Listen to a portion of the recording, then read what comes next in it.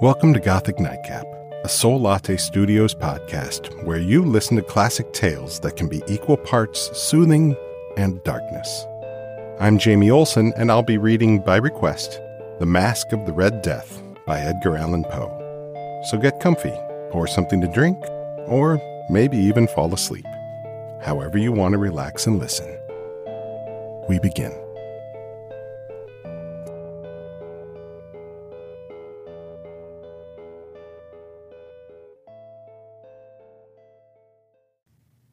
The Red Death had long devastated the country. No pestilence had ever been so fatal or so hideous. Blood was its avatar and its seal, the redness and the horror of blood. There were sharp pains and sudden dizziness, and then profuse bleedings at the pores with dissolution. The scarlet stains upon the body, and especially upon the face of the victim, were the pest ban which shut him out from the aid and from the sympathy of his fellow men. And the whole seizure, progress, and termination of the disease were the incidents of half an hour. But the Prince Prospero was happy and dauntless and sagacious. When his dominions were half depopulated, he summoned to his presence 1,000 hale and light-hearted friends from among the knights and dames of his court, and with these he retired to the deep seclusion of one of his castellated abbeys. This was an extensive and magnificent structure, the creation of the prince's own eccentric, yet august taste. A strong and lofty wall girdled it in. The wall had gates of iron. The courtiers, having entered, brought furnaces and massy hammers and welded the bolts. They resolved to leave means neither of ingress or egress to the sudden impulses of despair from without or of frenzy from within. The abbey was amply provisioned. With such precautions, the courtiers might bid defiance to contagion. The external world could take care of itself. In the meantime, it was folly to grieve, or to think. The prince had provided all the appliances of pleasure. There were buffoons, there were improvisatori, there were ballet dancers, there were musicians, there were cards, there was beauty, there was wine. All these and security were within.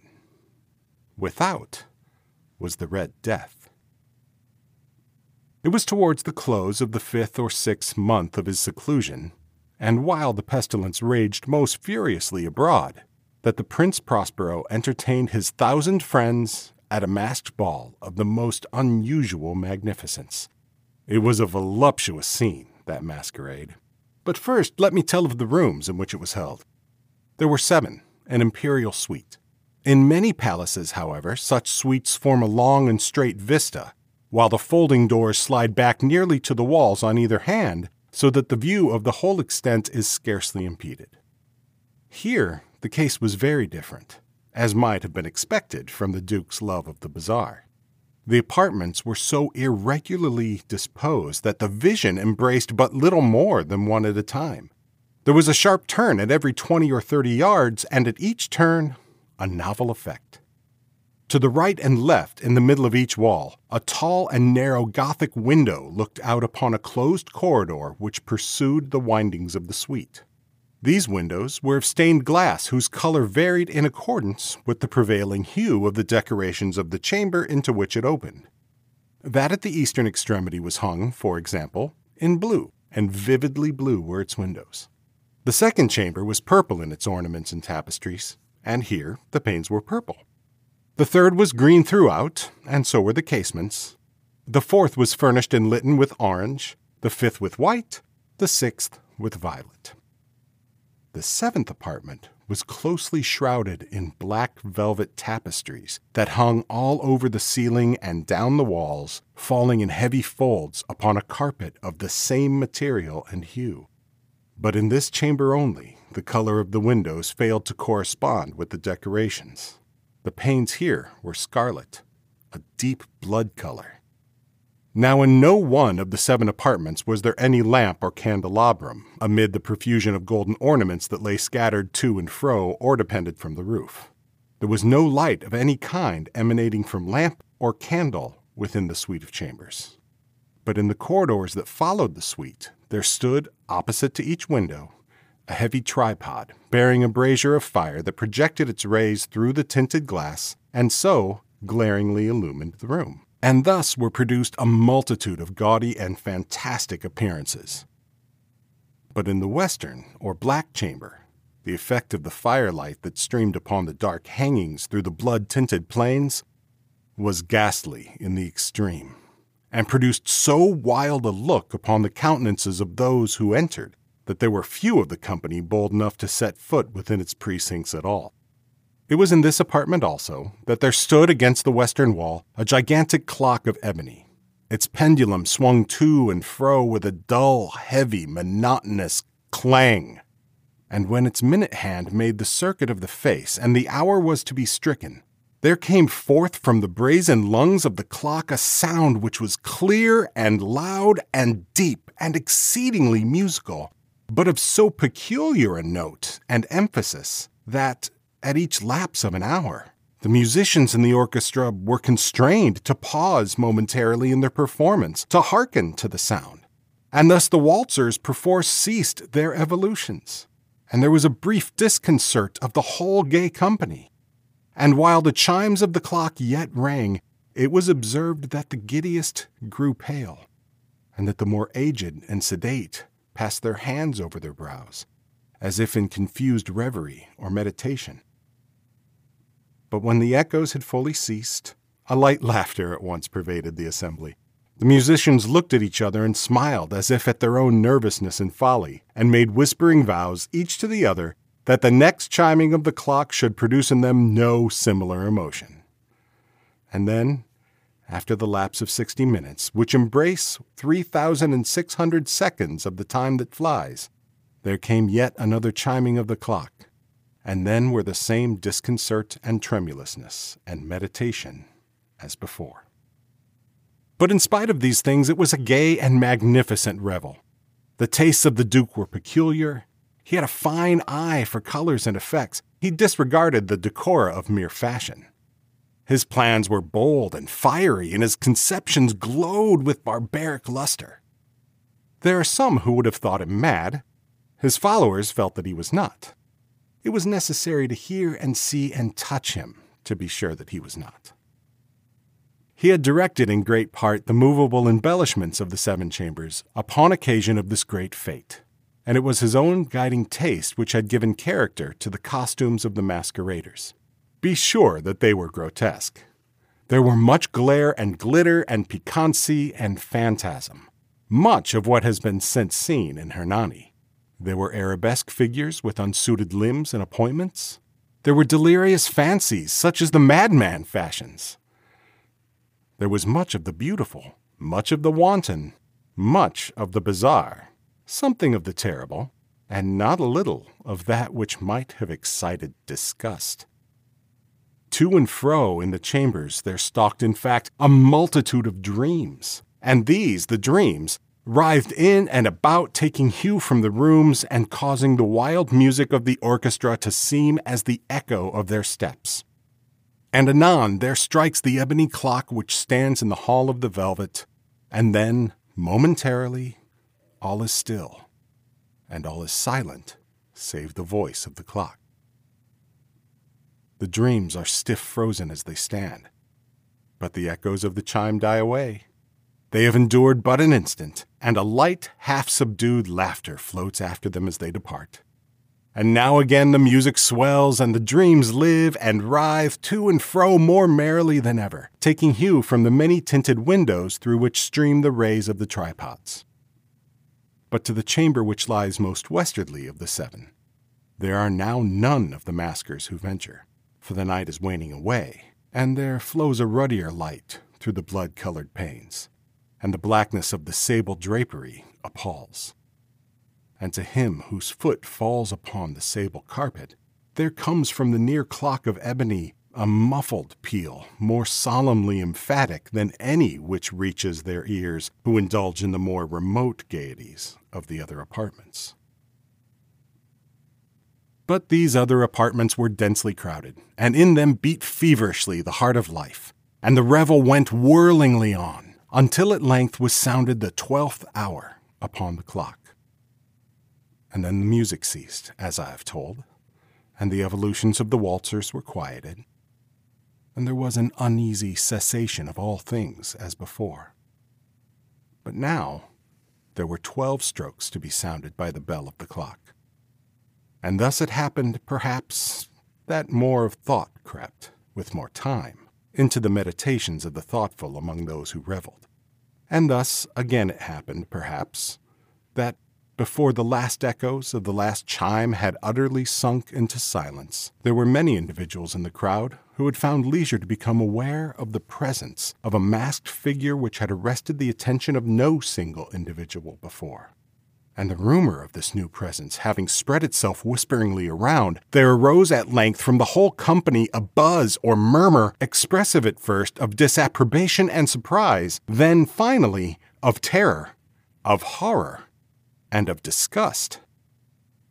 In an assembly of phantasms such as I have painted, it may well be supposed that no ordinary appearance could have excited such sensation. In truth, the masquerade license of the night was nearly unlimited. But the figure in question had out-Heroded Herod, and gone beyond the bounds of even the prince's indefinite decorum. There are chords in the hearts of the most reckless which cannot be touched without emotion. Even with the utterly lost, to whom life and death are equally jests, there are matters of which no jest can be properly made. The whole company indeed seemed now deeply to feel that in the costume and bearing of the stranger neither wit nor propriety existed. The figure was tall and gaunt and shrouded from head to foot in the habiliments of the grave. The mask which concealed the visage was made so nearly to resemble the countenance of a stiffened corpse that the closest scrutiny must have had difficulty in detecting the cheat. And yet all this might have been endured, if not approved, by the mad revelers around. But the mummer had gone so far as to assume the type of the Red Death. His vesture was dabbled in blood, and his broad brow, with all the features of the face, was besprinkled with the scarlet horror. When the eyes of the Prince Prospero fell upon this spectral image, which with a slow and solemn movement, as if more fully to sustain its role, stalked to and fro among the waltzers, he was seen to be convulsed in the first moment with a strong shudder either of terror or distaste. But in the next, his brow reddened with rage. "Who dares?" he demanded hoarsely of the group that stood around him. "Who dares thus to make mockery of our woes? Uncase the varlet that we may know whom we have to hang tomorrow at sunrise from the battlements. Will no one stir at my bidding? Stop him and strip him, I say, of those reddened vestures of sacrilege." It was in the eastern or blue chamber in which stood the Prince Prospero as he uttered these words. They rang throughout the 7 rooms loudly and clearly, for the prince was a bold and robust man, and the music had become hushed at the waving of his hand. It was in the blue room where stood the prince, with a group of pale courtiers by his side. At first, as he spoke, there was a slight rushing movement of this group in the direction of the intruder, who at the moment was also near at hand, and now, with deliberate and stately step, made closer approach to the speaker. But from a certain nameless awe with which the mad assumptions of the mummer had inspired the whole party, there were found none who put forth hand to seize him, so that, unimpeded, he passed within a yard of the prince's person. And while the vast assembly, as if with one impulse, shrank from the centers of the room to the walls, he made his way uninterruptedly, but with the same solemn and measured step which had distinguished him from the first, through the blue chamber to the purple, through the purple to the green, through the green to the orange, through this again to the white, and even thence to the violet, ere a decided movement had been made to arrest him. It was then, however, that the Prince Prospero, maddening with rage and the shame of his own momentary cowardice, rushed hurriedly through the 6 chambers, while none followed him on account of the deadly terror that had seized upon all. He bore aloft a drawn dagger, and had approached in rapid impetuosity to within 3 or 4 feet of the retreating figure, when the latter, having attained the extremity of the velvet apartment, turned suddenly round and confronted his pursuer. There was a sharp cry, and the dagger dropped gleaming upon the sable carpet, upon which instantly afterwards fell prostrate in death the Prince Prospero. Then, summoning the wild courage of despair, a throng of the revelers at once threw themselves into the black apartment, and seizing the mummer, whose tall figure stood erect and motionless within the shadow of the ebony clock, gasped in unutterable horror at finding the grave cerements and corpse-like mask which they had handled with so violent a rudeness, untenanted by any tangible form. And now was acknowledged the presence of the Red Death. He had come like a thief in the night, and one by one dropped the revelers in the blood-bedewed halls of their revel, and died each in the despairing posture of his fall. And the life of the ebony clock went out with that of the last of the gay, and the flames of the tripods expired, and darkness and decay and the Red Death held illimitable dominion over all.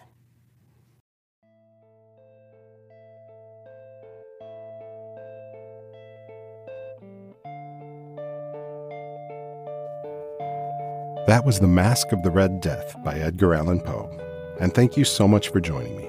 Your response and support to this podcast has been amazing, and I'm so happy to share with you some of the stories I love to read.